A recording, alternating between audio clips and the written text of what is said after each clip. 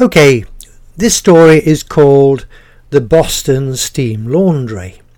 It's taken from It's a Rum Life, Boston, 1960 to 1970. It's a Rum Life Book 2. Just watching a video last evening jogged my memory of this rather funny happening when I tried my best to promote one of my advertising clients to my boss. In about 1964, or it could have been a year after, I was contacted by the new manager of the Boston Steam Laundry Company to try and help promote the business in the columns of our newspaper, the Boston Standard. The chap with recent new responsibility of dragging the old laundry into a modern age was called Dusty Rhodes. His real Christian name defeats me. I probably never ever did know it, but he had come to Boston and been employed by the directors of the laundry to make it profitable and more popular. It was located off Boston's West Street, at the bottom of a short no-through road on the western side of the Regal Cinema. The premises were extensive, and although I had lived in Boston for many years, I had no previous knowledge of this business. Just behind these premises were the existing town fire station and a huge barren area that had suffered extensive bomb damage during the war, which had been ended now for about 19 years. The works were impressive, if somewhat antiquated. Steam pipes turned and twisted everywhere, and large drum machines wobbled and lurched with their invisible loads. There were numerous ladies with what I call wartime tea towel type scarves encircling their heads and protecting their hair.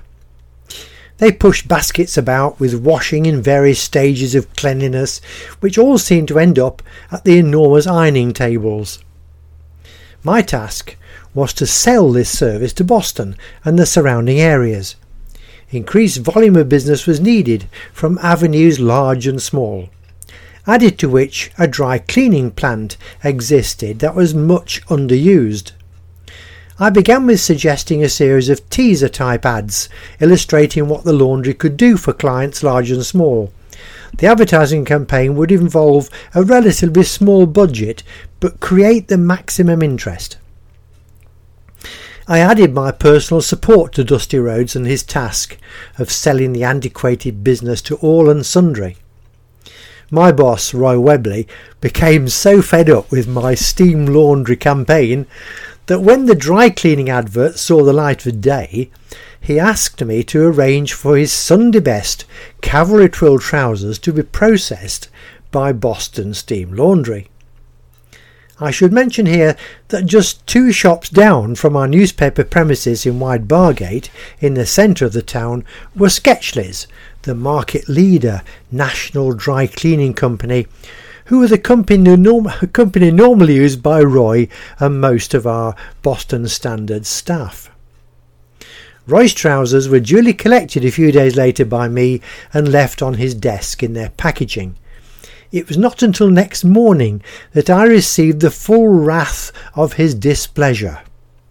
The smart, expensive trousers bore no resemblance to the trousers I had taken for cleaning. They were now multicoloured and covered in white blotches. The creases in the legs were superb, but something had obviously gone wrong in the process. Very wrong. I was severely put to task by my boss for the destruction of his best pair of sports trousers. Back I went to the laundry and explained that they had landed me in this unfortunate predicament just for doing my best to promote their company. Fortunately, they paid for a new pair of trousers, but my boss would not contemplate any further adventures into the mysteries and benefits of the Boston Steam Laundry Company. There we are, that's the end of that little story. I hope you find it amusing. Brought to you by Cracker Books, written and read by Keith Sanders. There are more stories to read on keithsandersthestoryman.wordpress.com. There are lots more free audio stories on this Buzzsprout site. Lots of videos to watch on Keith Sanders the Short Story Man on YouTube. And there's a shop. All the stories you read or listen to are compiled into books. There's 3 books on our site at the moment. They're easily downloadable. They're very inexpensive. And have a look. It's richardkeithsanders.selz.com. Thank you for listening.